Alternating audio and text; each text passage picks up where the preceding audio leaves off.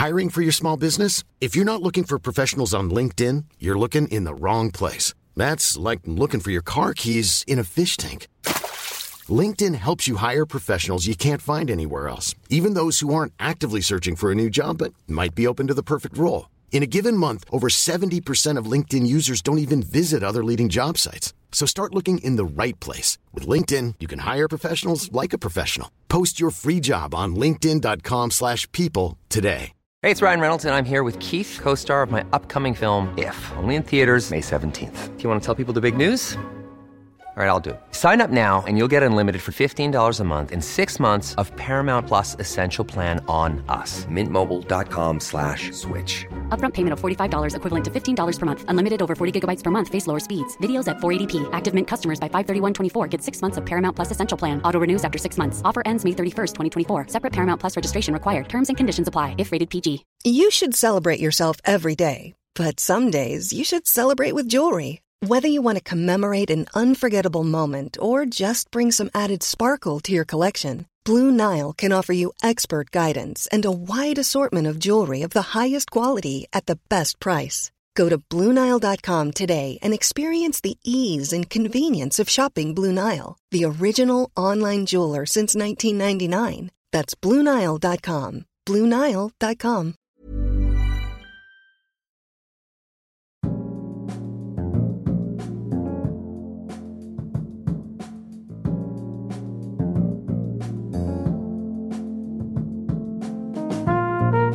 Du lyssnar på Dekonstruktiv kritik. Jag är Aron Flam, Mustafa Panshiri och Jens Ganman gästar DK för att tala om Ånger. Men först vill jag tacka dig som stödjer Dekonstruktiv kritik. Du är en kapitalistisk hjälte. Du som inte stödjer Dekonstruktiv kritik nu kan göra det på patreon.com/aronflam i ett ord. Patreon.com/aronflam i ett ord. Patreon är, för dig som inte vet, det är en sorts prenumerationstjänst där du själv kan bestämma hur mycket du vill ge per avsnitt. Som Patreon får du avsnittet dessutom några dagar före allmänheten. Annars går det bra att donera pengar på PayPal, via Bitcoin eller på Swish 0768 94 3737. 0768 94 3737. Vill du hellre stötta dekonstruktiv kritik och din egen utveckling kan du alltid köpa en bok på aronflam.com/merchandise. Där hittar du Det här är en svensk tiger, Jag älskar att bli citerad och Älskade public service som jag skrivit tillsammans med Jens Ganman. Vill du förstå Sverige idag så måste du läsa Det här är en svensk tiger. Det är en bok som får mer och mer rätt ju längre tiden går. Vill du veta varför public service är ett allvarligt statligt ingrepp i yttrandefriheten ska du läsa Älskade public service. På aronflam.com/merchandise hittar du också affischer, t-shirts och muggar som gör att du kan njuta av ditt morgonkaffe samtidigt som du i lugn och ro triggar eventuella socialister vid frukostbordet. Jens Ganman har gästat DK en hel del den här våren och nu är han tillbaka igen. För att du inte ska tröttna har jag valt att balansera Jens med hans parhäst Mustafa Panshiri. Senast jag intervjuade de två tillsammans var valåret 2018. Då om deras första bok, Det lilla landet som kunde. Det har alltså gått ett halvt decennium och nu har landet de beskrev då ångrat sig. Vill du lyssna på det här avsnittet så hittar du länken i beskrivningen av det här avsnittet på hemsidan aronflam.com och länk dit finner du i beskrivningen av det här avsnittet oavsett vilken plattform du lyssnar på. Jag rekommenderar det inte bara som en nostalgitripp. Jag är inte särskilt nostalgisk av mig. Jag tycker du ska lyssna på det för att märka hur långt vi har kommit sedan dess. Mustafa Panshiri hittar du annars i integrationsprojektet Sista måltiden och Jens Ganman är som vanligt på Facebook och Substack. Njut!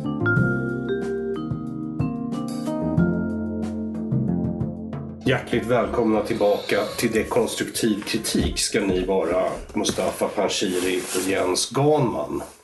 Jag har valt att bjuda in er båda samtidigt så att ni ska kunna vara här och försvara er. Du, det här känns verkligen som ett polisförhör. Vad har vi gjort? Ni har ju skrivit en uppföljare till boken Det lilla landet som kunde. Kommer du ihåg när du intervjuade oss om den sist? Vart vi var då? I Almedalen. Vi satt på en blåsig pir. Ja, det gjorde vi. Det var väldigt roligt. Och så försökte jag med samma konststycke som jag försöker med idag. Det vill säga att intervjua två personer när jag bara har två ljudingångar och måste ha ett ljudspår för mig själv. Så om det låter lite burkigt till dig som lyssnar så beror det på att jag talar in i toppmicken. Som alltså inte riktigt är gjord för att man ska låta så mycket. Vilken underbar dag. Fantastisk. Kan du inte låta som du menar det? Det är svårt alltså.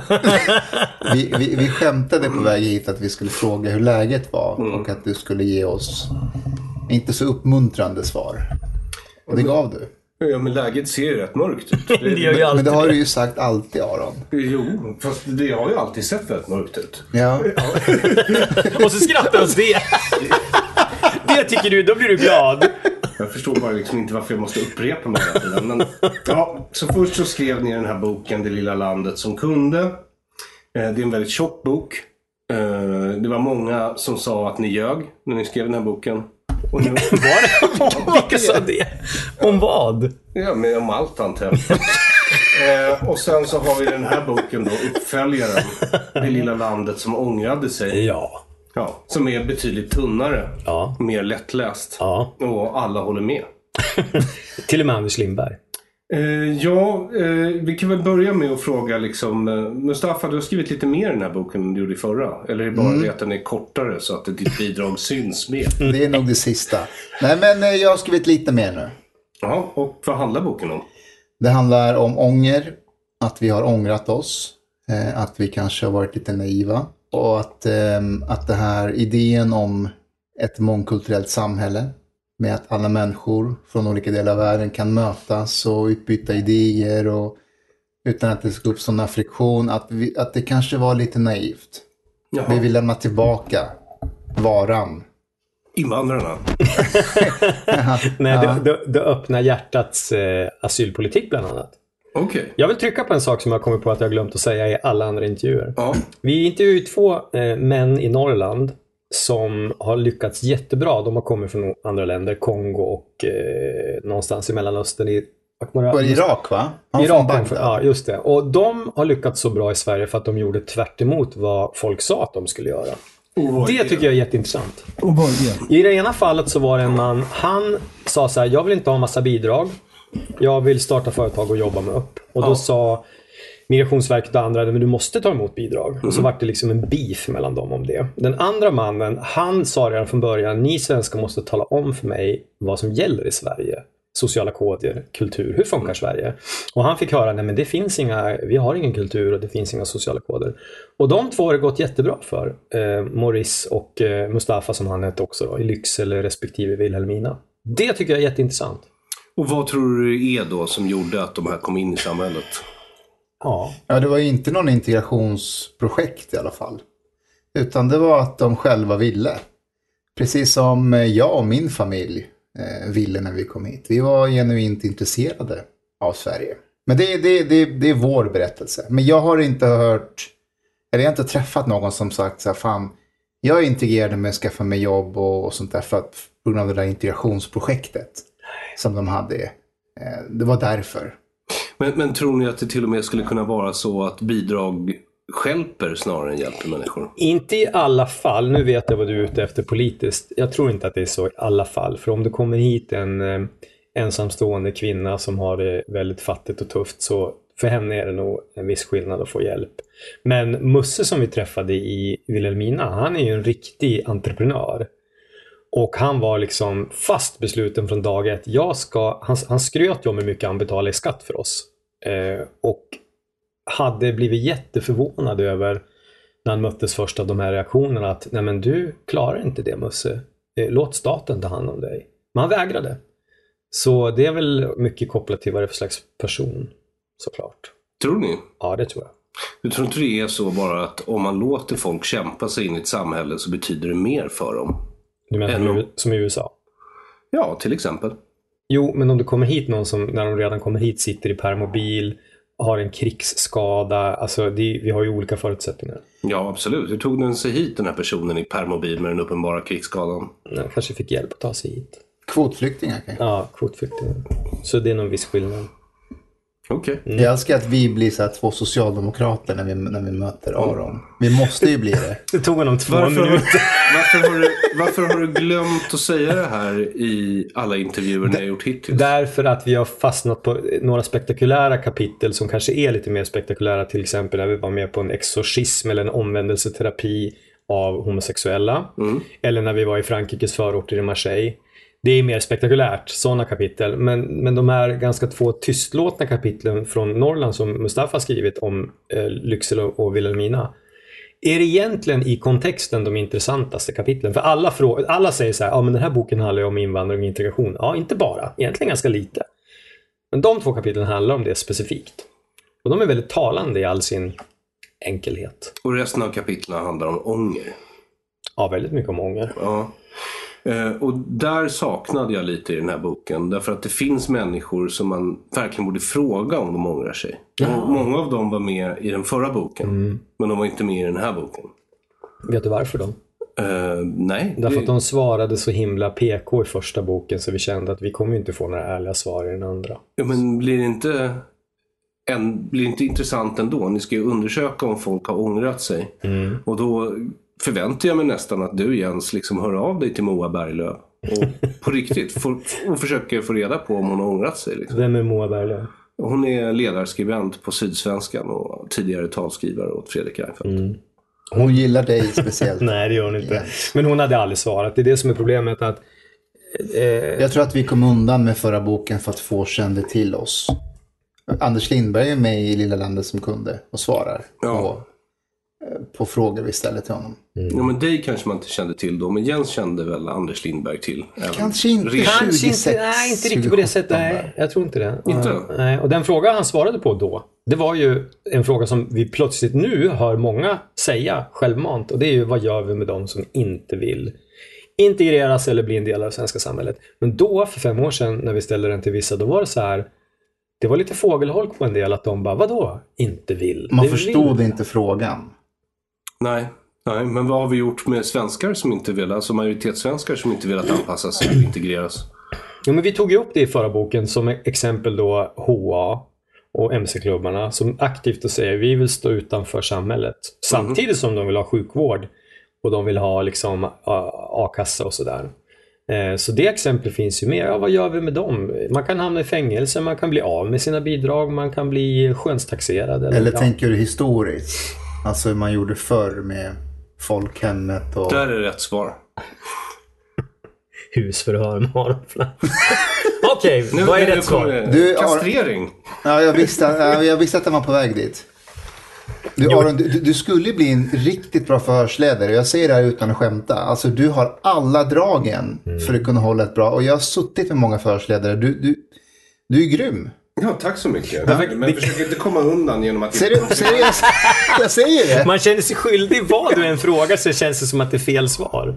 Ja, men jag var ju faktiskt på Kulturhuset och såg när ni debatterade den här boken. För nu har ni hunnit göra en del intervjuer i ett antal poddar. Så den här podden är på intet sätt först. Jag har dessutom haft... När den här podden sänds så kommer jag ha haft 2 avsnitt i rad med Jens Ganman. Så det blir liksom det 3:e avsnittet med Jens Ganman. Och bara för att man stoppar in en Mustafa Panshiri så behöver det inte betyda att det liksom inte blir ett avsnitt med Jens Ganman. Så ni hade i alla fall gentilt nog bjudit in mig till Kulturhuset. Jag behövde inte ens lösa inträde för att titta på när ni debatterade det lilla landet som ångrade sig. Jag kände inte igen moderatorn. Cecilia Garme. Ja. Och vem är hon? Hon gav ut en bok tillsammans med Katarina Barling för ett år sedan som heter Saknad. Saknad landet inom... Nej, den heter bara ett ord, va? Saknaden eller Saknad? Nej, Saknad heter den. Och så landet inom oss någonting. Just det. Jakten på landet inom oss något sånt där. Så hon har redan skrivit Den lilla landet som ångrade sig, fast den handlar om saknad. Den handlar mer om känslan saknad. Okej. Ja, jag ser att det här är på väg. Det är nästan en vit bok. Det är inte så dumt om man slår ihop alla de här som nu kommer komma som ett flöde i den svenska offentligheten.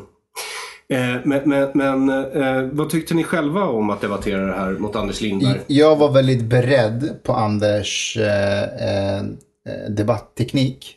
Men den var värre än vad jag trodde.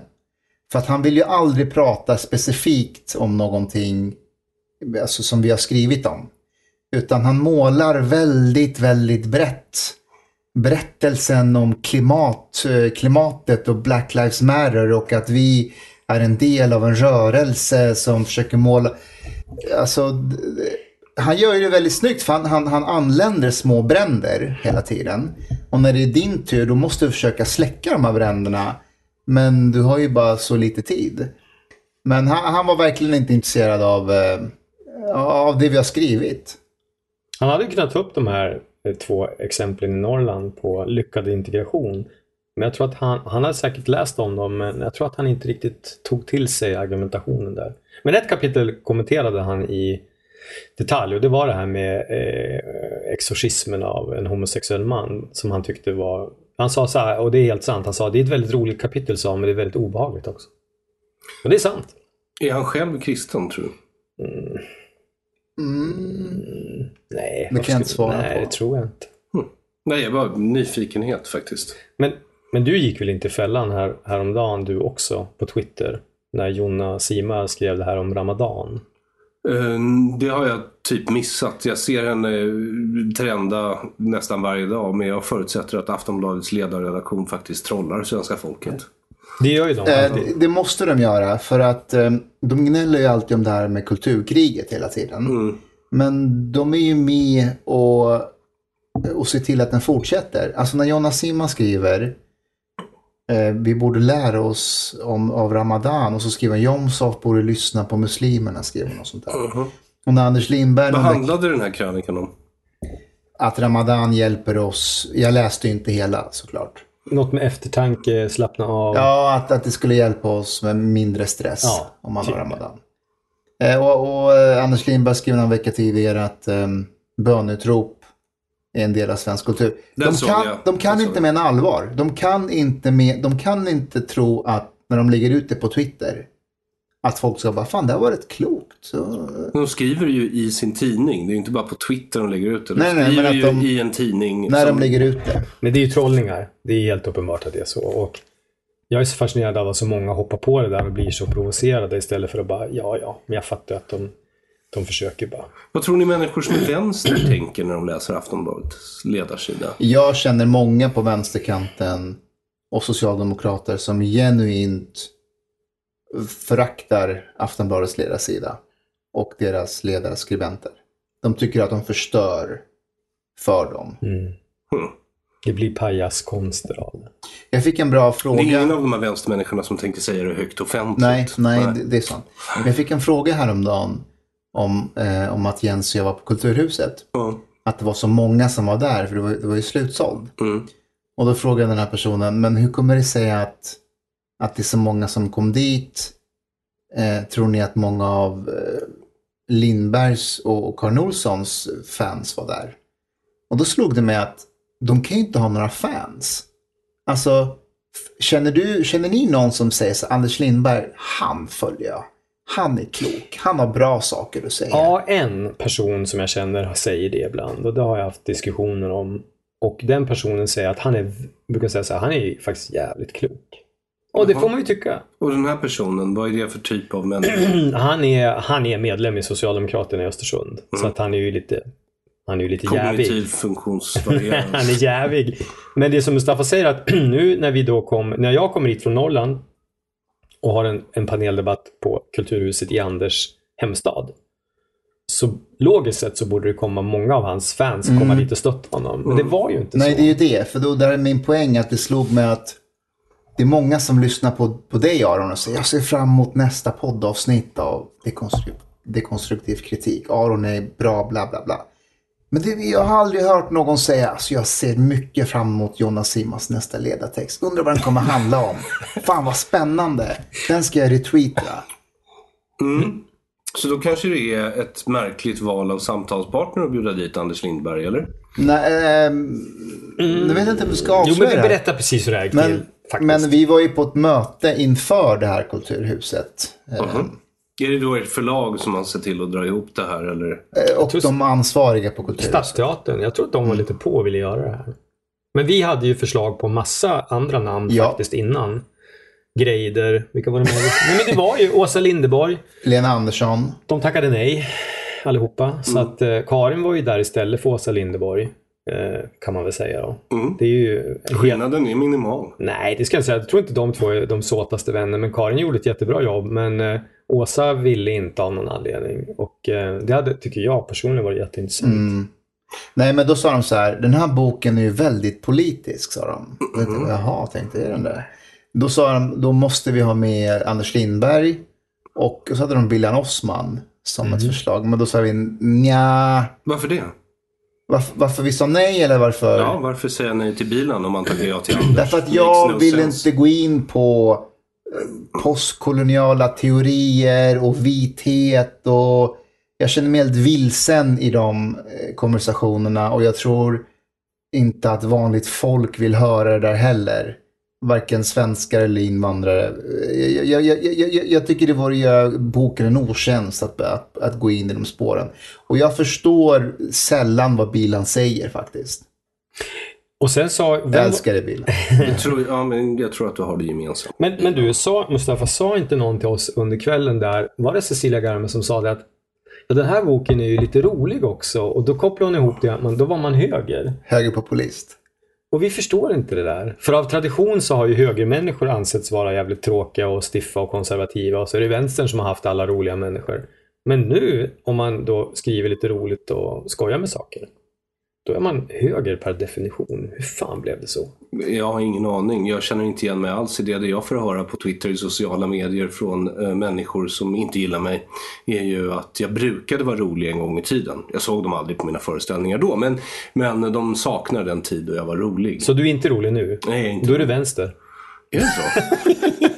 Med den logiken är du plötsligt vänster, Aron. Ja, men där ser man. Ja. Och så kunde han så byter ämne. Okay. Men nej, vi ska tillbaka till ämnet. Ja. Det är du som försöker faktiskt slingra dig. Okay. Så vad kände du då under den här paneldebatten på Kulturhuset? När man uppträder med Mustafa, då är det som att vara ute med en mycket skicklig toppdiplomat. Därför att Mustafa är väldigt diplomatisk och jävligt bra på att ta folk. Och han är alltid den som anlägger det vuxna tonfallet. Och jag blir då lite så här positiv halarapan som hoppar runt och skramlar med bläckmuggen och sådär. Och jag tyckte att jag höll mig ganska bra fram till slutet när Anders sa några grejer som jag var tvungen att opponera mig mot. Men jag noterade en sak, och det är att Anders säger ju ibland saker som är helt galna, men så ler han lite samtidigt. Det kanske man inte ser när man sitter ute i publiken. Jo då.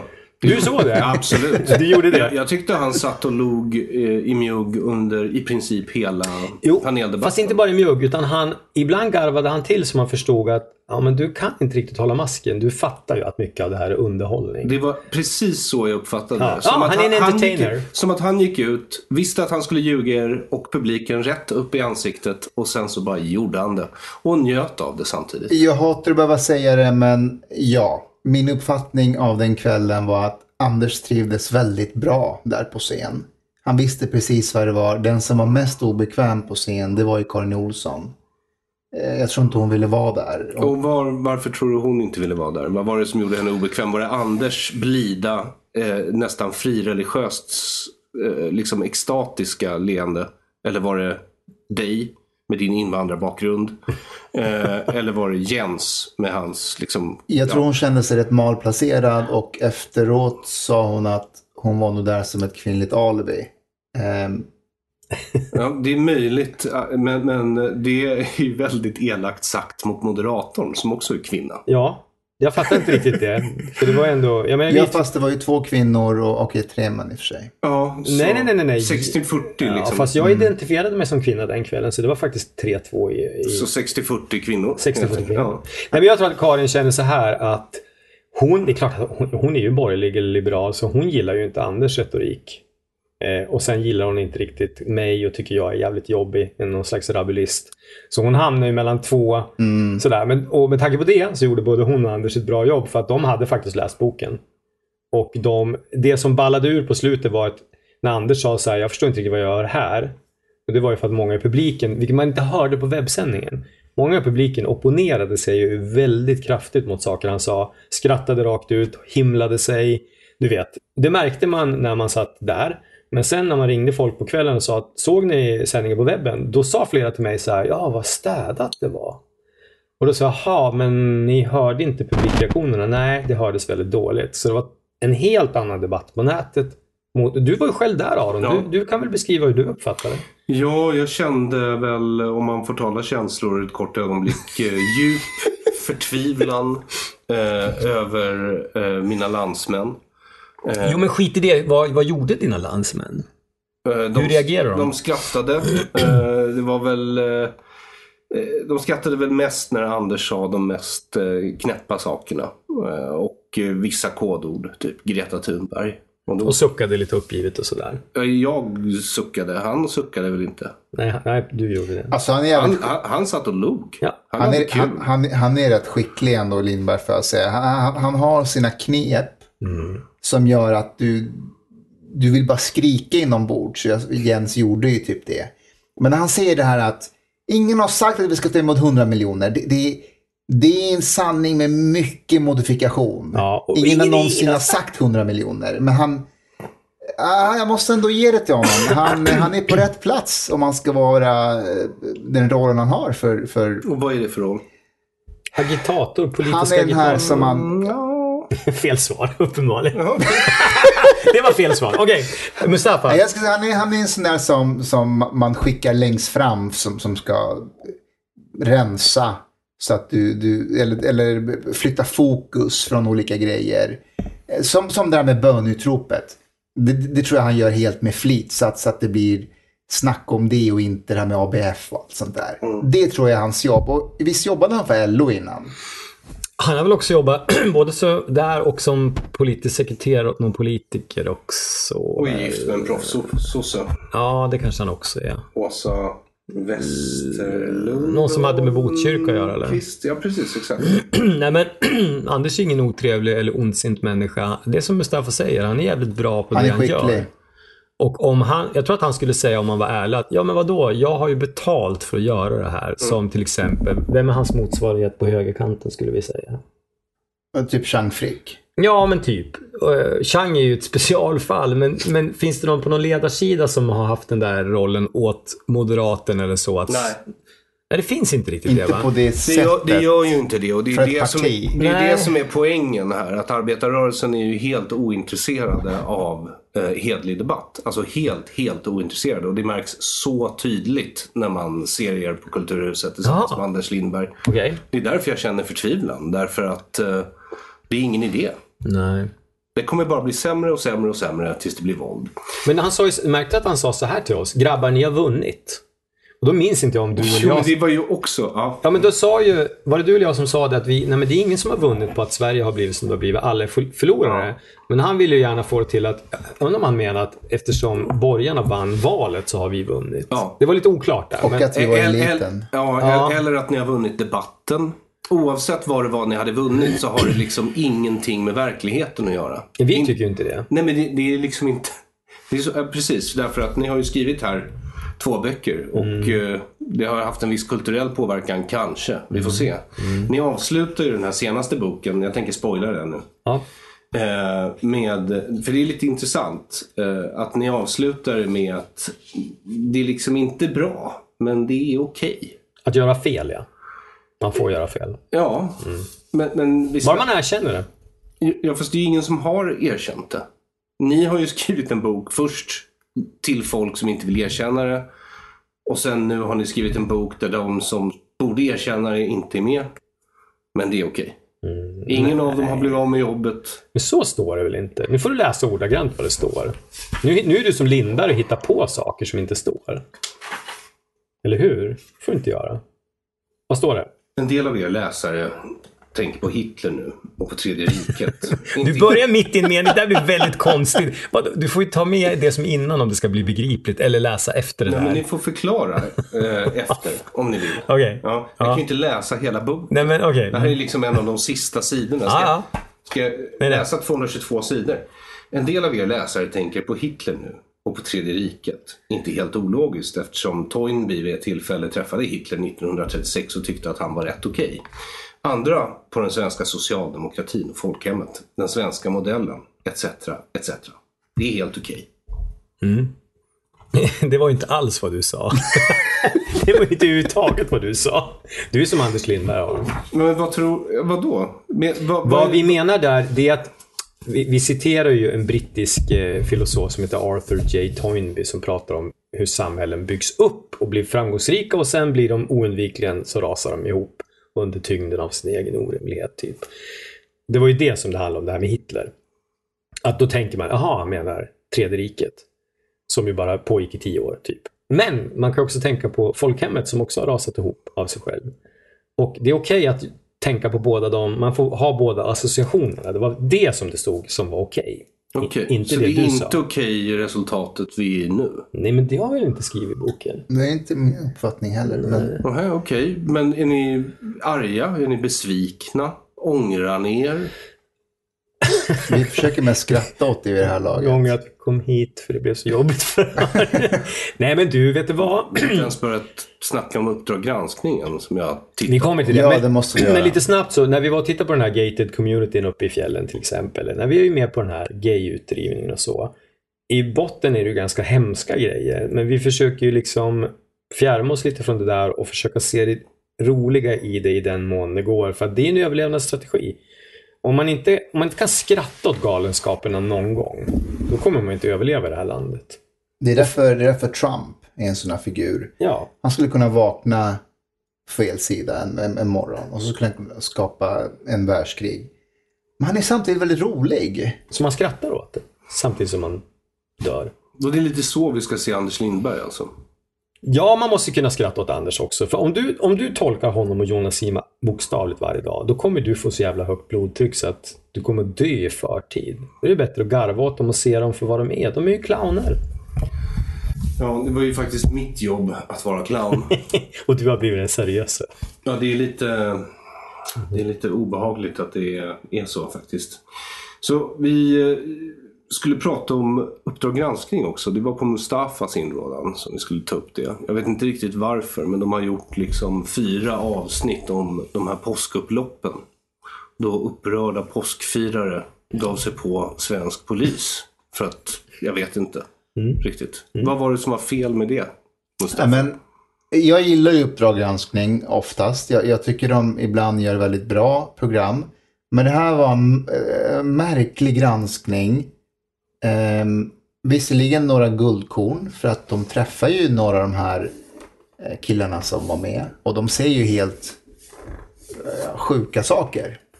Vad säger de för sjuka nej, men saker? Till exempel så säger en av killarna säger att han sitter inne nu. Att ja, men vadå? Det här är demokrati. Vi kom dit och vi visade oss.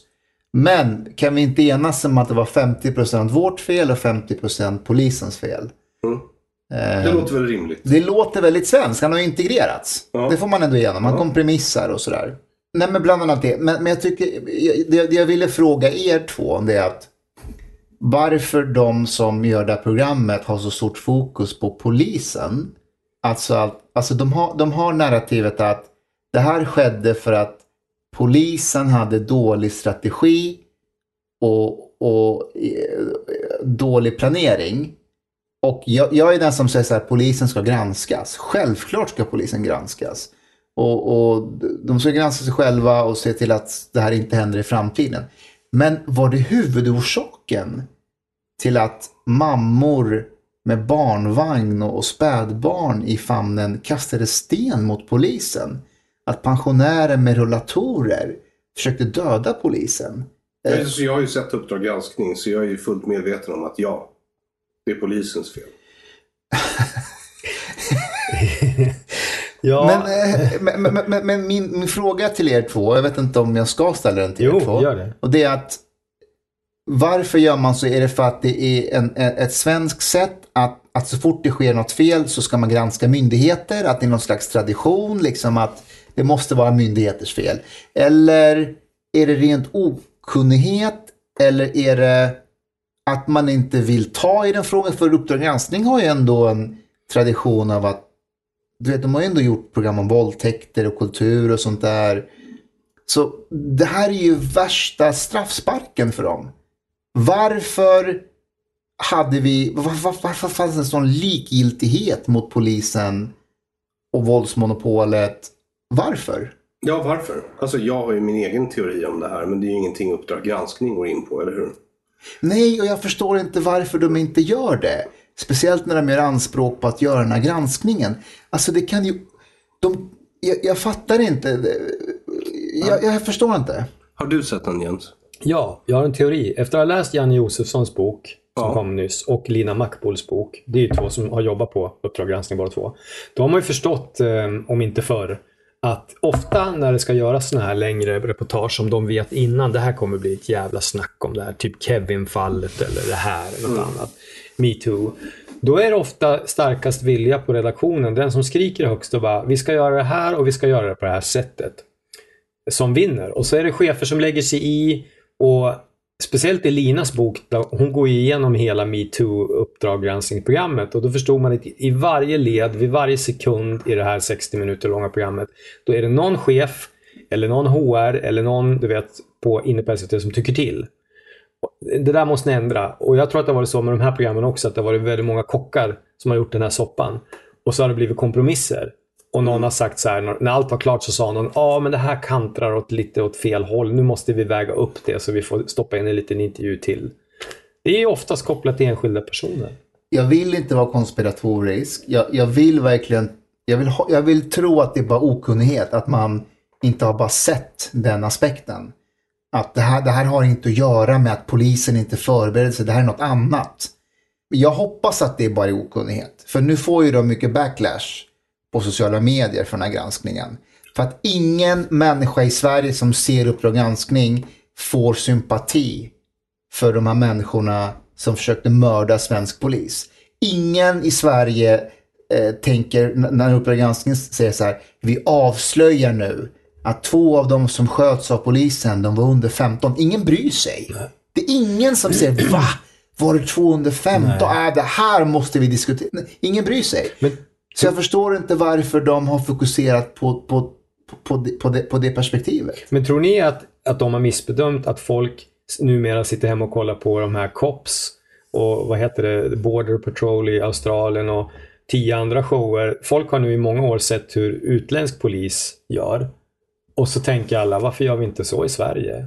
Alltså, mitt intryck efter att ha sett den, det första och starkaste intrycket, det var just att det här är ett typiskt svenskt sätt att uppnå konsensus om vad som hände.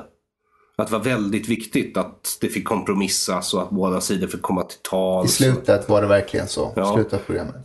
Det visade också på en väldigt dålig förståelse som, det är ju inte bara svenskar i allmänhet som har det. Det har med skolsystemet att göra och med sådana sätt att se på rättigheter att göra. Det är att det finns en väldigt, väldigt dålig förståelse bland public service-journalister också uppenbarligen för hur en demokrati ska fungera och vad det innebär när polisen släpper ett område. Alltså rent juridiskt vad det innebär. Att polisen inte längre har kontroll över en plats. Eller att du inte längre kan samla upp skatt där. Sådana saker. Det betyder ju att det inte längre är ditt land, tekniskt sett. Så det var de intrycken jag fick när jag såg programmet. Jag tror som Mustafa att de hade nog trott, när de gjorde sina program om Göteborgskravallerna, det är ju rätt länge sedan nu då, var det 20 år sedan snart. Ja. Då i efterhand när man fick se delar av polisens brutalitet mot de demonstrerande ungdomarna, då var det lite folkopinion mot det och folk var så här, men gud, de slår dem med batonger i huvudet. Men det är som Mustafa säger, nu är det ingen som bryr sig om det, för dels har de sett mycket på tv om hur poliser i andra länder gör. Och sen så tycker väl de flesta att men vad fan, det här var ju upprorsmakare, lås in dem. Finns inte så mycket sympati kvar att ta av. Folks tålamod har tagit slut när det gäller sånt där. Det är väl det handlar om kanske. Alltså när de här poliserna vittnar i rättegången, alltså de säger verkligen, de försökte döda oss. Mörda tror jag till. Ja, de försökte mörda oss. Pensionärer, barn, de försökte mörda oss. Det kan du inte säga att men det är för att ni hade den här taktiken. Det är därför. Men om jag får ge min syn. Men det sa de. Det var det Uppdrag granskning sa. Ja, jag fattar inte varför. Alltså det har med taktiken att göra. Det är faktum. Det har Uppdrag granskning belagt i 4 avsnitt. Jag förstår inte riktigt varför du vill kasta någon skugga över en public service-produktion. Ja då. Tar alla chanser. Ja, men vad sa du Mustafa? Jag tror så här, jag tror att det är 2 scenarios här som Uppdrag granskning missar. Det ena scenariot, det här är det bästa scenariot. Det är att anledningen till att vi såg de här kravallerna, det är att vi har totalt misslyckats med den här multikulturella idén, att människor kan vara med varandra och det ska inte vara någon friktion.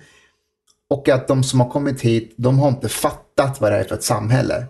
Hur det är att bo här, vad som förväntas av en, vad yttrandefrihet är, vad ett sekulärt samhälle är, vad rättsstaten är, vad polisens våldsmonopol innebär. Att de var inte där med Paludan för att de delar hans uppfattningar. De var där för att skydda hans rätt till att ha de uppfattningarna. Man har inte fattat det. Det är best case scenario. Det är best case scenario. Okej. Det andra scenariot, den är mycket värre, och det är att många har förstått vad det är för ett samhälle. De vet vad yttrandefrihet är. De vet att polisen har våldsmonopolet. De vet att det är ett sekulärt samhälle, men de säger nej, vi vill inte ha med det att göra. Det här är för mycket för oss. Lämna oss i fred. Era lagar och era sätt att se på samhället, det gäller inte i de här områdena. Och hur ska du då, för att då kan inte svaret vara från samhällets sida, vi måste ge dem mer information. Hiring for your small business? If you're not looking for professionals on LinkedIn, you're looking in the wrong place. That's like looking for your car keys in a fish tank. LinkedIn helps you hire professionals you can't find anywhere else, even those who aren't actively searching for a new job but might be open to the perfect role. In a given month, over 70% of LinkedIn users don't even visit other leading job sites. So start looking in the right place. With LinkedIn, you can hire professionals like a professional. Post your free job on linkedin.com/people today. Planning for your next trip? Elevate your travel style with Quince. Quince has all the jet-setting essentials you'll want for your next getaway, like European linen, premium luggage options, buttery soft Italian leather bags, and so much more. And is all priced at 50 to 80% less than similar brands. Plus, Quince only works with factories that use safe and ethical manufacturing practices. Pack your bags with high-quality essentials you'll be wearing for vacations to come with Quince. Go to quince.com/pack for free shipping and 365-day returns. De har redan information. Hur gör vi då? Ja, om de har information. För Uppdrag granskning visar ju att de inte hade information. De visar ju att, först så visar de ett exempel på en liten småstad där alla så kallade goda krafter, civilsamhället, moskéer fick information. Det blev inga kravaller. Och sen så visar man då, jag tror det var Örebro och Norrköping. Där blir det kravaller, och det är på grund av bristande information. Alltså det där i Örebro, det stämmer inte. Polisen hade väldigt mycket kontakt med moskéer, med civilsamhället där. Det blev ändå upplopp. Men i programmet framställs det som att de borde ha haft ännu mer. Men de pratade ju med den här Yusuf Abdov som är ordförande för moskén i Örebro. Och han sa ju att han hade inte fått tillräckligt information. Och att man inte får mörda poliser? Ja, till exempel. Alltså, han hade också otillräcklig information 2018 då han tydligen fuskade med skatten 500 000. Och sen så var han ju socialdemokratisk politiker men fick gå på grund av det. Så jag vet inte riktigt varför du betvivlar hans ord. Ja, men så här, de här koranbränningarna. Han var det alltså. Ja, tittar du? Ja, jäklar. Ja, det ser jag. Nu visar jag alltså pojkarna Mustafa och Jensen är en hemsida, SVT:s hemsida faktiskt. Och där så står det att kommunpolitiker i Örebro lämnar Socialdemokraterna. Vilket år var det där? 2018. Oh shit. Men har inte han, Paludan, varit i jättemånga orter och bränt koraner och det har inte hänt någonting? Flera andra tillfällen. Jo. Och nu händer det här. Så vad då, hade polisen varit omkring och haft jättemycket möten och information vid varje tillfälle? Det hade de ju inte heller. Det var ju den här gången det hände någonting. Det var någon gnista. Gångerna. För det var ju... Precis. Ja, den veckan. Hela alltså den veckan. Den veckan, ja. Men tror ni att Uppdrag granskning skulle kunna göra ett program som handlar om till exempel fotbollskravaller? Och så skulle man ha som förklaringsmodell att de här AIK och Hammarby-fansen, de beter sig så här. Slår sönder Stockholms innerstad och slår sönder restauranger. För de har inte fått tillräckligt mycket information om att man inte får göra så i Sverige. Det är ju uppenbart att det skulle de aldrig göra. Därför att det handlar om vita svenskar som har tillräckligt med information. Inte dumma invandrare som inte kan ta till sig text. Du menar den låga förväntningarnas rasism? Det är ett klassiskt exempel på låga förväntningars rasism. Men det finns också någonting som jag blir varse om när jag ser Uppdrag granskning från den andra sidan, de som bor i utsatta områden. Det är att de lider av en slags höga förväntningars rasism mot majoritetssamhället och polisen. De säger saker som att jag gick ut för att hjälpa till. Och varför kunde inte polisen se mig som en individ bland det här massan, att jag var faktiskt där för att hjälpa till. Jag sprang runt och hjälpte till. Precis. Bland folk som sprang runt och kastade sten. Exakt. De skulle ha sett mig i den massan och behandlat mig annorlunda jämfört med andra för att jag är en individ. Det här är en slags höga förväntningar på väst och vita mannen att ni ska veta bättre. Ni kan ju det här. De skulle aldrig resonera på det sättet i något annat land eller sina egna hemländer.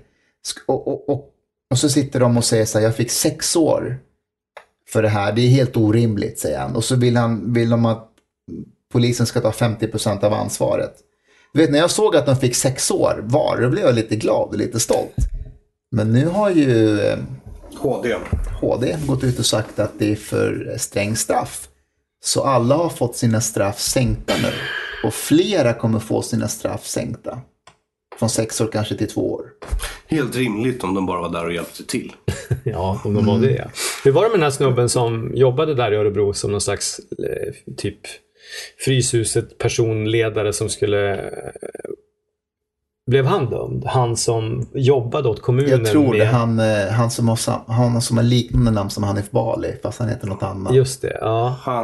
Hani heter han, och någonting med B. Han fick fängelse, va? Eller? För han hade blivit fångats på övervakningskameror när han var med i kravallerna. Fast han jobbade åt kommunen med att få ungdomar att sluta med sånt där. Jag tyckte det var i alla fall en sak som var talande i dokumentären. Det här var bara ett kort ögonblick. Jag minns inte om det var del 2 eller 3. När de säger, vi har varit i krig, ni har inte varit i krig. Vi får se hur det här kommer gå. Apropå det du sa om att det är just Norrköping och Örebro som verkar explodera och massa andra orter gör inte det. Tror du det kan ha någonting med saken att göra? Kanske.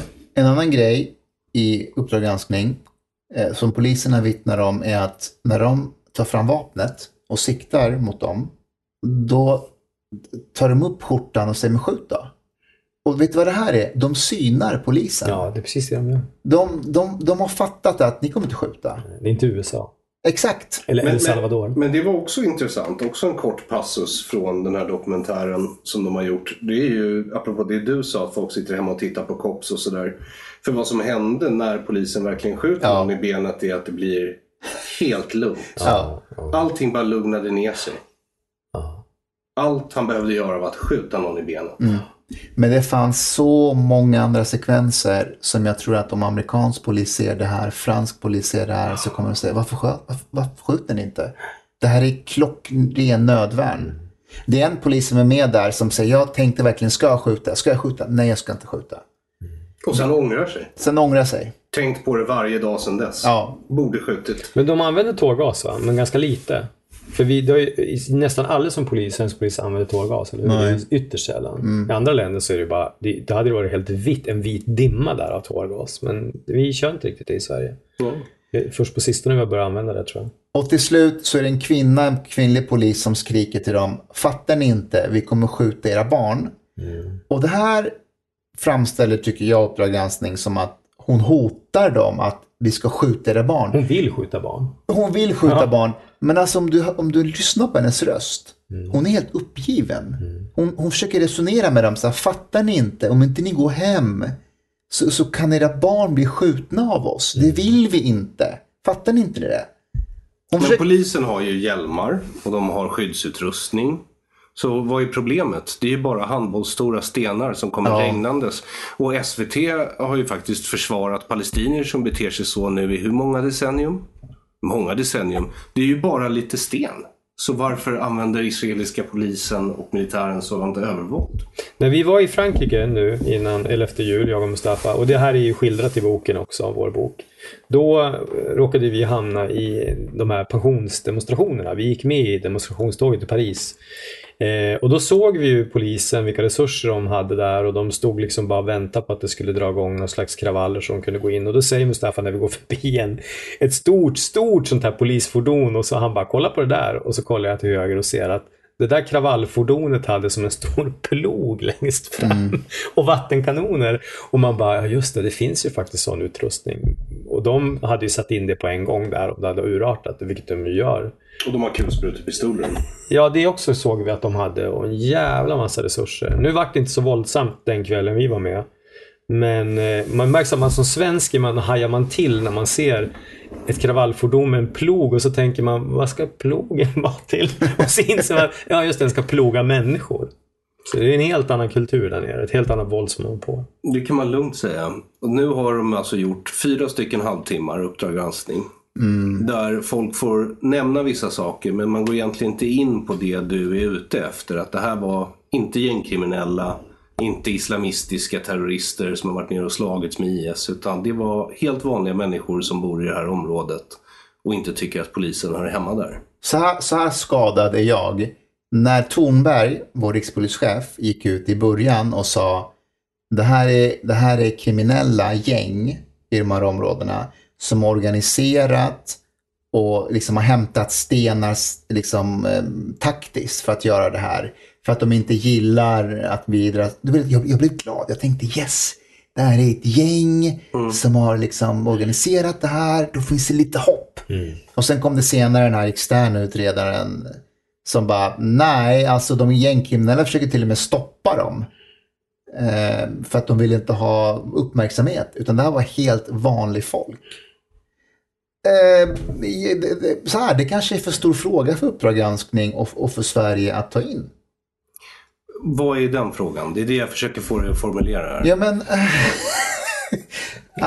tänk på vad du säger nu. Att det går inte åt rätt håll. Nej, det är inte frågan du försöker formulera. Nej, men formulera det åt mig. Du undrar hur de här människorna som försörjs av svenska skattebetalare kan bete sig så här som att det är deras mark, deras land, inte svenskarnas land och inte den svenska statsmaktens land. Det är väl vad du undrar. Ja. Och vad man ska göra med dem. Och när vi var till Finland då och gjorde en jämförelse i vår bok om det här, då insåg vi ju då att där är det än så länge helt annorlunda i ett grannland som ligger ett stenkast bort. Så det är ingen naturlag att det måste vara så i Sverige. Jag tror att många svenskar skulle vilja åka på studiebesök till Finland och se att, nej men shit, våra samhällen är nästan identiska. Men när det gäller hur kriminalitet har växt fram och hur polisen agerar mot dem, så är det helt olika ändar av spektrat. Ja, ni fick åka med en polis i Helsinki. Till deras värsta område som inte var så kanske hemskt. Men...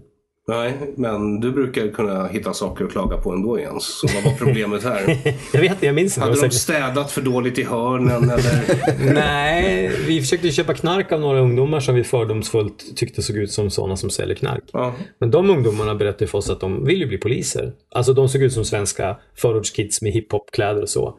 Och när Mustafa frågade dem, vad tycker ni om polisen här ute? Då hade ju vi trott att de skulle säga att de är brutala och de misshandlar oss. Och de är rasister och hoppar på oss. Men de sa ju att de själva ville bli poliser. Och de sa, Finnish police, best in the world. De var stolta över sin polis. Vi trodde inte våra öron. Men de här killarna gillade svensk hiphop också. Det var ju det. Ja. Väldigt intresserade av svensk hiphop. Och tyckte att svenska killarna och var väldigt coola. Och de ville väldigt gärna att jag skulle ordna så att de gjorde ett studiebesök i Rinkeby. Vi har alla konstiga drömmar. Ja. Och så sa de, om vi kommer dit kommer det bli problem. Och då sa jag, alltså nej, för att ni ser ut som många av dem, så det skulle vara lugnt. Då blev de besvikna. Och då sa jag, för att muntra upp dem lite så här, fast i och för sig, de kommer nu se att ni inte är från deras område, då kanske det blir lite problem, då vart de lite glada. Det mest talande av hela det besöket när vi var ute och åkte med polisen i Finland, det är ju när Mustafa visar filmer från Sverige på hur kriminella i Sverige, eller bara de som bor i vissa riskområden, mopsar upp sig mot polisen och svarar emot och kallar dem för jävla fitta och sådär. De här poliserna var helt fascinerade av dem. Klipper och bara, va? Nej men gud, gör de så här? Och då förstår man också som svensk att nej, men vad fan, vi är ett jävla extremt land. Men om samma videoklipp, om jag visar upp, om jag ser dem och vi tar upp det i Sista måltiden med Hanif Azizi som också är polis. Vi är så pass skadade så att vi börjar ju liksom förklara varför det blir så. Ja, nej men vi är ju inte så många och vi försöker ju deeskalera situationen då. Du vet, vi är en del av problemet på ett sätt. Medan i Finland är de bara, det där känner inte vi igen hos oss och vi skulle inte acceptera det. Det var ju så roligt för att när vi visar de här klippen, då pratar de här poliserna med varandra upprört på finska i 5-6 minuter. Och sen vi sitter och tittar på dem och sen så här, hallå, vad pratar de om? Ja, det där såg inte bra. Men man förstod att de sagt något annat och bara, jävla dumma svenskar, hur fan kan de låta dem hålla på så där? Så vi skulle haft en tolk med oss där. Ja, och då är Hanif Azizi ändå inte från början svensk. Nej. Men han är så pass assimilerad i det svenska så att han tror på dialog och det är inget fel på dialog. Men, och det noterades ju också i den här dokumentären av Uppdrag granskning att det som kommer krävas framöver, det är ju mer förebyggande arbete helt enkelt. Det finns de i Sverige med polisbakgrund bland annat som gör karriärer och föreläser på att prata på det viset. Mer resurser till skolan, mer resurser till socionomer. De förklarar aldrig vad de menar med resurser och allt det här. Men om du säger det, då finns det en klass av människor som säger, fan vad klok han är. Honom borde vi bjuda in på en föreläsning. Och så upprepar de det här gamla mantrat som att vi aldrig har satsat på socialtjänsten. Vi har aldrig satsat på skolor i de här områdena. Om du åker till Tensta, Rinkeby. Alltså när jag växte upp, vi spelade på grusplan fotboll. De har liksom 2-3 konstgräsplan.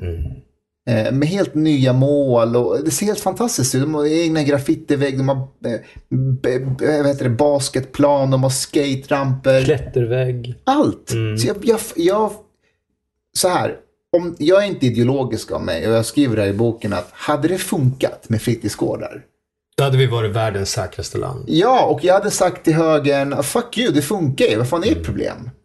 Men det har inte funkat. Men om du upprepar det, då finns det de som ser bra. Men är det inte rätt då att Dimmis ska betala för en basketplan och Dimmis? Ja.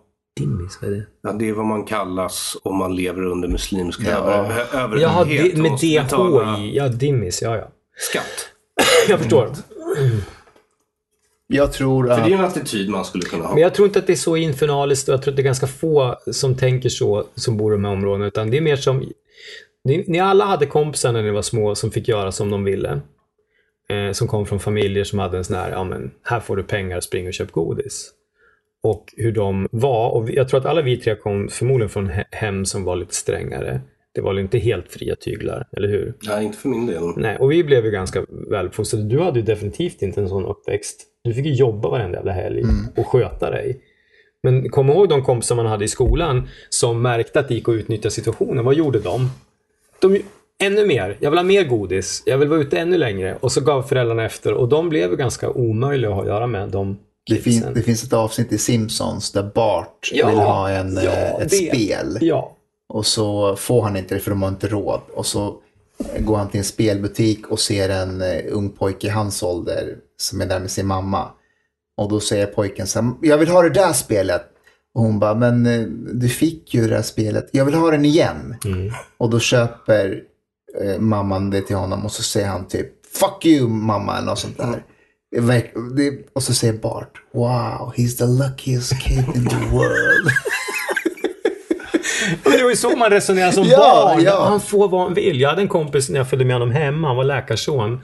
Och så gick han, vi var ensamma hemma hos honom och så gick vi hem till honom efter skolan. Och så gick han rakt till kylskåpet så öppnade han det. Och så stod det en sån här Ohoi chokladsåstub. Så skruvade han av locket och så bara hällde han så här rakt ner i munnen. Och jag hade aldrig sett något liknande. Och jag tänkte också, he's the luckiest kid in the world. Så gick jag hem och berättade här för mamma och hon bara, men förstår du hur mycket hål i tänderna han har? Och då var jag så här, ja just det, han kanske inte var så jävla häftig. Diabetes. Och det också. Men alltså det är ju det vi har gjort med invandringen i Sverige. Ja. Alltså svenskarna har egentligen aldrig varit intresserade av ett mångkulturellt samhälle, att vi ska träffas och lära oss av varandra.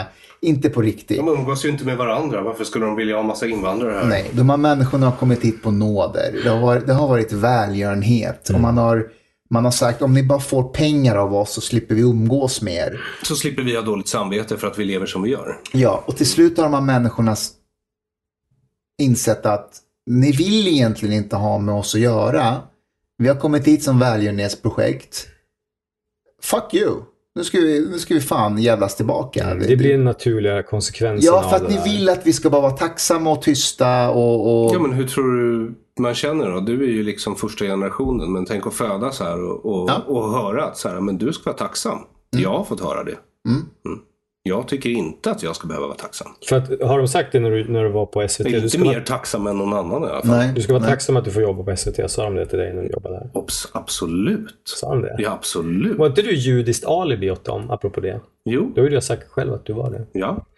Jag har ofta tänkt, för att återvända till diskussionen och, utan att Får jag bara säga, Zlatan var ute nu. Såg ni vad han sa om Qatar? Ja, jag såg vad han sa om Qatar. Han fick jämföra Qatar och Sverige. Och eftersom han är expert på komparativ politik det också. så sa han, ja men i Sverige finns det mycket droger, i Qatar finns inga droger. I Sverige finns mycket brottslighet, i Qatar finns ingen brottslighet. Så det finns ett system som funkar. And it sure as fuck ain't Swedens. Men det är ju som när de sa om att Mussolini fick tågen i Italien att gå i tid. Ja. Han var ju diktator, men tågen gick i tid i alla fall.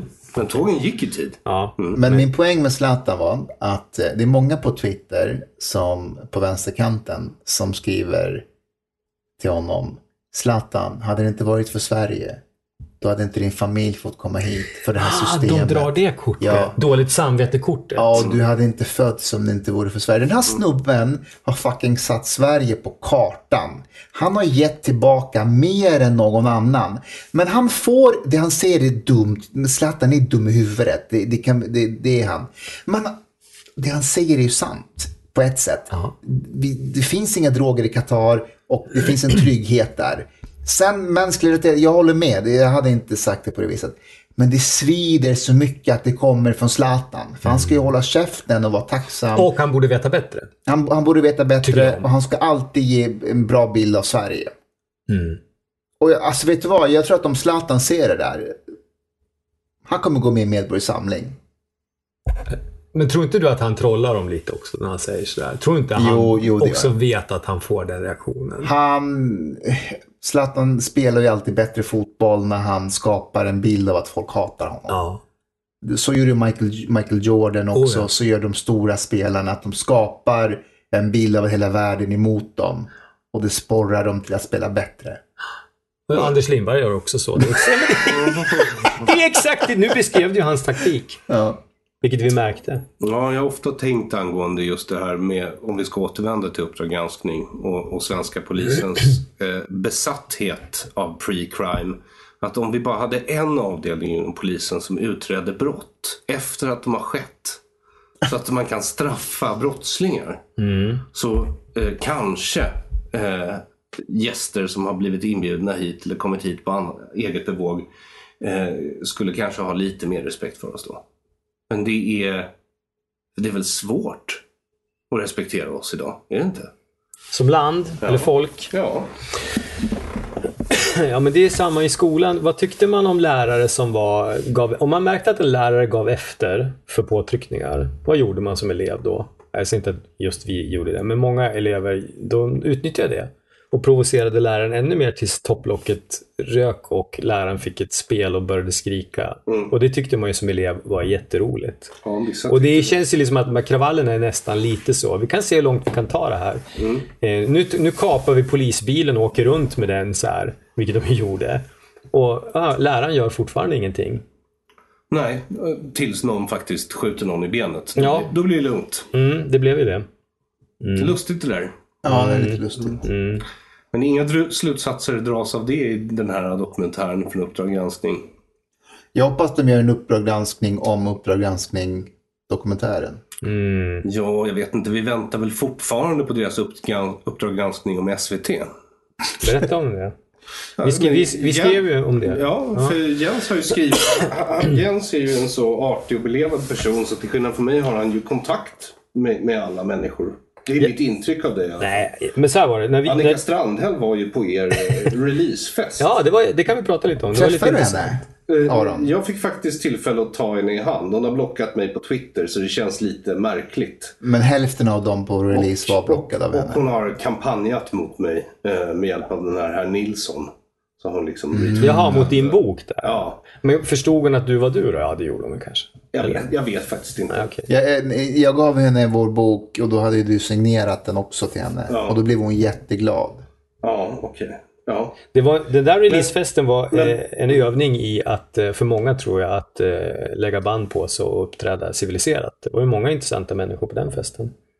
P1-människor och du var där. Och... Ja, du tussade ihop mig med någon kvinna. Och jag Mia som är chef på Ekot. Eller på Studio 1. Okay. Du stod och pratade med henne ganska länge. Ganska civiliserat.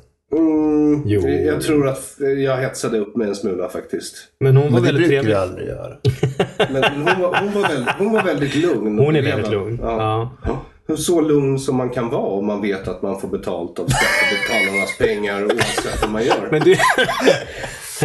du sa inte hon till mig när jag kom fram till er sent på kvällen där, då sa ju hon, nu har Aron lovat att vara med i P1, men då ljög hon bara. Ja, det gjorde hon. Det var så? Ja, jag tror hon kanske skojade då. Jag förklarade för henne liksom att jag kommer aldrig ställa upp igen, inte för någon av avdelningarna på någon av företagen public service. Och då sa hon så, men det är ju tråkigt att döma ut liksom alla redaktioner. Och då sa jag så här, jo men det är faktiskt så att så här, om ett företag blåser dig 6 gånger i rad, då måste du lära dig en läxa förr eller senare. Du kan inte liksom... Inte vara som Jens åka dit. När de ringer. Nej. Men i boken, det var det jag skulle komma till. Vi hörde av oss till Axel Gård Humlesjö, heter han det. Han som är ansvarig utgivare på Uppdrag granskning. När vi gav ut vår bok Älskade public service. Och då frågade vi dem i något kapitel, kommer ni inte någon gång att granska er själva, ert eget företag? Och då svarade Axel oss att jo, det är på gång, skrev han. Jag har kvar det här mejlet, och det här är ju över ett år sedan. Och jag fick intryck av att de höll på med att gräva om sig själva, men det verkar inte så. Rom byggdes inte på en dag. Vi får vänta i 400 år innan vi ser resultatet av det här projektet. Ja, de har ju medierna också, så att... Men nu ska det inte handla om vår bok Älskade public service. Nej, det skulle handla om er bok. Ja, det lilla landet som ångrade sig. Ånger, svår känsla. Ja, det är en svår känsla. Har du lust att beskriva den? Den är väldigt privat, tror jag, för de flesta. Att ångra sig och erkänna att man ångrar sig, det är någonting som sitter långt inne. Har du ångrat dig om något, Aron? Ja, det har jag gjort massor med gånger. Kan du berätta om något specifikt? Något specifikt? Ja, som du ångrat dig. Ja, absolut. Det första jag kom att tänka på nu var när min moster hade lämnat bilen olåst. Jag var väl 4 eller 5 år gammal, och så gick jag in i bilen. Jag visste att jag inte fick gå in i bilen, och så det var en Citroën, så den hade liksom en handbroms som ser ut ungefär som en handsåg. Jag vet inte om ni har sett dem, en stort gult handtag. Så drog jag i den, och sen så rullade bilen in på gården med alla barnen där de lekte. Det var väl den utskällningen. Efter det fick jag ju ånger över mitt beteende. Men det hände ingenting? Du skadade inte någon? Nej. Ja, skönt. Ja. Men i vuxen ålder att erkänna att man ångrar någonting, det har jag märkt. Men det var bara det första jag kom att tänka på. Ja. I en lång radda av saker jag ångrar. Jo, men som barn ångrar man ju massa grejer. Och även som vuxen kan du ju ångra att du kanske något banalt sådär, att jag borde ha tagit den där billiga resan, och så var det någon annan som tog den. Jag ångrar att jag inte bara slog till eller något sånt där. Men att som land ångra sig med något så stort som invandring och integration och kriminalitet, eller hur man bekämpar kriminalitet, det blir väldigt förödmjukande. Att man måste erkänna att vi gjorde fel, och jag tror svenskar inte riktigt tycker om det. Vi brukar ju få lära oss att i Mellanöstern så får man aldrig erkänna att man har gjort fel. Eller kanske i stora delar av andra världen så får man inte göra det. Jag tror inte svenskar gillar det heller. Nej, det är mitt intryck. Aldrig, utan man sopar bara misslyckandet under mattan. Ja, hålla masken. Ja, och sen så rusar man vidare till nästa katastrof. Och det är nästan alltid samma mekanismer bakom nästa katastrof som det var i föregående. Det vill säga grupptänk och kollektivism. Var det inte så när vi var i Japan också, att vi fick intryck av att japaner om man frågar dem hur hittar vi dit, så även om de inte visste så pekar de ändå hur man skulle gå, för att man får inte visa att man inte vet. Och vi är inte så jävla mycket bättre där. Ja, men det kan också bero på att japaner har blivit ombedda om hjälp och måste hjälpa till. Ja, men svenska politiker och journalister, de erkänner väl inte att de inte hade en jävla aning om vad de höll på med under de här mångkulturåren liksom. Det kommer de ju aldrig erkänna. Vi har just släppt 250 års låtsasneutralitet för att ansöka om medlemskap i NATO. Och de som började leda oss in i den unionen, de har ju varit emot hela sina liv. Aftonbladets ledarsida? Ja, bland annat Aftonbladets ledarsida. Jag menar Magdalena Andersson, Peter Hultqvist. Det var ju bara ett år sedan, va? Men vänta. Det var inte ens ett år sedan. Nej. Det var flera månader efter kriget i Ukraina ägde rum som svenska politiker på grund av att vår armé bestämde sig för att gå med i NATO. Det vill säga Finland. Men vi sa Hultqvist vid något tillfälle att så länge jag är försvarsminister kommer vi aldrig gå med i NATO. Ja. Och så ganska kort efter det så skulle vi gå med i NATO. För de har ingen skam i kroppen. De är pragmatiker. Det är ju bra att man kan ändra sig om man har fel. Ja, fast det är ju inte... Det här är ju problemet, att så här, om svenskarna hade satt sig ner någon gång, nu går ju inte det för vi har ett public service som förvirrar saken, och så diskuterar man vilka mekanismer är det som gör att vi hamnar i religiös extas med jämna mellanrum och får för oss någonting som är alltså helt verklighetsfrånvänt, och som vanligtvis, alltså man behöver liksom inte ens undersöka saker på marken, utan du kan med hjälp av ord och meningar resonera dig fram till att det inte kommer gå. Ja, och ändå så gör vi det. Och jag tror att svenskar har en helt... Alltså det är en fenomenal oförmåga att förstå kopplingen mellan teori och praktik. Mellan ideologi och utfall. Men vet du vad du mellan vad du du tror på och vad som faktiskt sker i verkligheten. Så är det. Men vet du vad? Jag har en spaning. Jag har kommit på vad det där bottnar i. Jag tror på 50, 60, 70-talet när en handfull svenska idrottsmän och kvinnor plötsligt började lyckas ut i världen. Stenmark, Ingo, Björn Borg, Pelle Lindberg, hockeymålvakten, Salming, alla de här, det är kanske 10-20 av de här, och pingispelarna inte minst och så. Då fick man alltid höra så här: det är så fantastiskt, ett så litet land som Sverige lyckas producera så många världsstjärnor. Och jag tror att Sverige fick lite stort huvud då under de här åren och bara, fan vad vi är bra. Som har fått fram Björn Borg och Stenmark och sådär. Och så har det där smittat av sig på att ja, men då klarar vi det här med integration. Vi är världsmästare på det också. Vi fick hybris. Ja, vi fick hybris. Ja, men du brukar ju säga det. Det är var intressant att en nation som alltså visar sig vara bra på att sparka runt en sfär med fötterna på en gräsplan plötsligt tror sig kunna klara av vad som helst. För jag menar, det är inte som att vi producerade ett obscent antal stora matematiker eller filosofer. Nej, men ganska många uppfinnare. Ja. Och mekaniker och ingenjörer. Ja. Vi har ju, tror jag, flest OS-medaljer per capita. Ja, något sånt, ja. Ja. Och det gjorde väl någonting med självbilden. Ja, det är säkert. Och musikundret, inte minst. Brukar inte vissa få den hybrisen, typ skådespelare får det, och musiker, Kanye West kanske är ett exempel. Ja, att han är ett geni på ett område, så tänker man, varför skulle jag inte vara det på det här området också? Ja. Och ibland kanske det stämmer. Ronald Reagan var ju skådis och bara kan bli president. Det gick rätt bra. Ja, men det är skådespelare som skådespelare. Det är egentligen samma jobb. Ja, det var det. Så jag vet inte riktigt. Men det är ju, men det hade varit skillnad om vi hade varit bra på typ matte. Vi har fått ut liksom. Vi har prånglat ur flest mattegenier per capita. Då kan man tänka sig, men det är ändå intellektuellt arbete. Det kanske går att överföra på andra områden. Men nu pratar vi alltså bokstavligt om människor som med brädor på fötterna kan ta sig fram snabbt genom snö. Gunde Svan, ja. Till exempel. Ja. Fast Aron, har vi nog inte lyckats med teori och praktik innan med hela folkhemmet? Jo, det gjorde vi. Det var ju socialingenjörskap. Absolut. Och det är det lustigaste av allt. Därför att en del av det som byggde den politiken var ju alltså en idé om att det inte existerar metafysik. Att allting bara är materia. Ja. Och det tog oss till en viss punkt, och sen efter det inte så mycket. Och det kanske lämnade också ett väldigt stort andligt tomrum som nu fylls med MeToo och BLM och annan neohedonistisk skit. Men är inte svensk vänster och Trump väldigt lika? Jag tycker det. I det avseendet att Trump, han säger ofta så här att allting är best in the world. Vad han brukar säga, it's the best. När han har gjort någonting, då är det alltid det bästa liksom. It's amazing. Ja, och liksom han hittar på någonting så är det alltid det bästa som mänskligheten någonsin har frambringat. Men vänstern de ska alltid prata om vi ska ha Europas bästa skola. Vi ska ha den bästa integrationen. Yep. Och det vi gör här i Sverige, det ska alltid vara bäst. Vi siktar alltid och ska vara bäst i hela världen. Och där tycker jag att sossarna och Trump är väldigt lika. Men då glömmer du en sak. I Sverige är det bäst att vara lagom. Men så har det inte varit med de här projekten, skolan, integrationen, vården. Vi ska ha det bästa i världen, inte så här lagom. Vi ska vara bäst i världen. Ja. Jag hörde det här om dagen bara någonting, att nu ska Sverige vi ska ha bästa, vad fan var det? Typ korruptionsbekämpning eller någonting. Vi ska alltid vara bäst. Trots att vi längre inte riktigt klarar av att vara har inte bäst. Ni fått höra det där? För jag gick inte i skolan på 80-talet i Sverige. Att Sverige är bäst. Jo, på mycket. Bästa liksom, ekonomiska systemet, bästa skolan. Jag tycker det blir värre på slutet.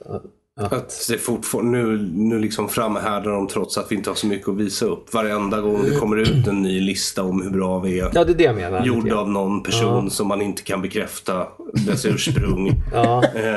Så plötsligt så retweetar hela svenska vänstern den här listan om att Sverige minsann är världens bästa land. Men svenskarna är världens lyckligaste folk efter danskarna, men det får man inte nämna. Fan vad skönt om någon svensk politiker kunde någon gång säga, typ så här, Johan Persson kunde säga, vi ska ha Europas näst bästa skola.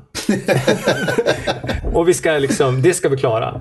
Och vilken media han skulle få på det. Alla skulle bara, vadå? Varför inte bäst? Nej, men vi är inte tillräckligt bra. Vi kommer inte klara det. Men näst bäst av alla, det är väl ganska bra ändå. Ja, eller som du har krävt, att 100% förtroende för public service.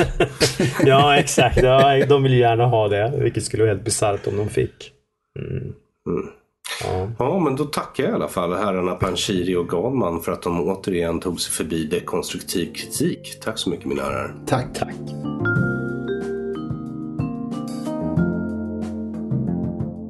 Tack för att du har lyssnat på Dekonstruktiv kritik. Avsnittet gästades av Mustafa Panshiri och Jens Ganman. Deras bok Det lilla landet som ångrade sig finner du i vanliga boklådor.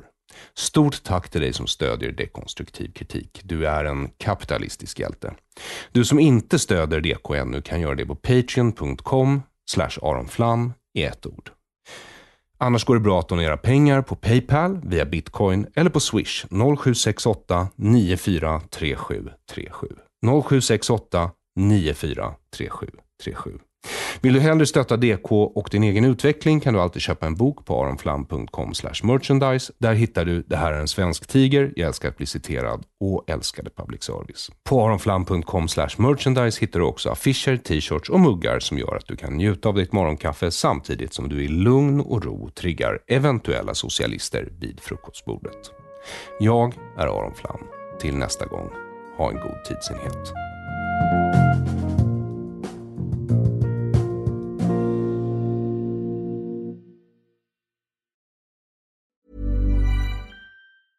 Hey, it's Paige DeSorbo from Giggly Squad. High quality fashion without the price tag. Say hello to Quince.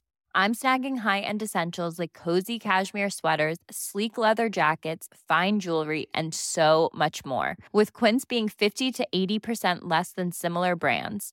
And they partner with factories that prioritize safe, ethical, and responsible manufacturing. I love that. Luxury quality within reach. Go to quince.com/style to get free shipping and 365-day returns on your next order. Quince.com/style.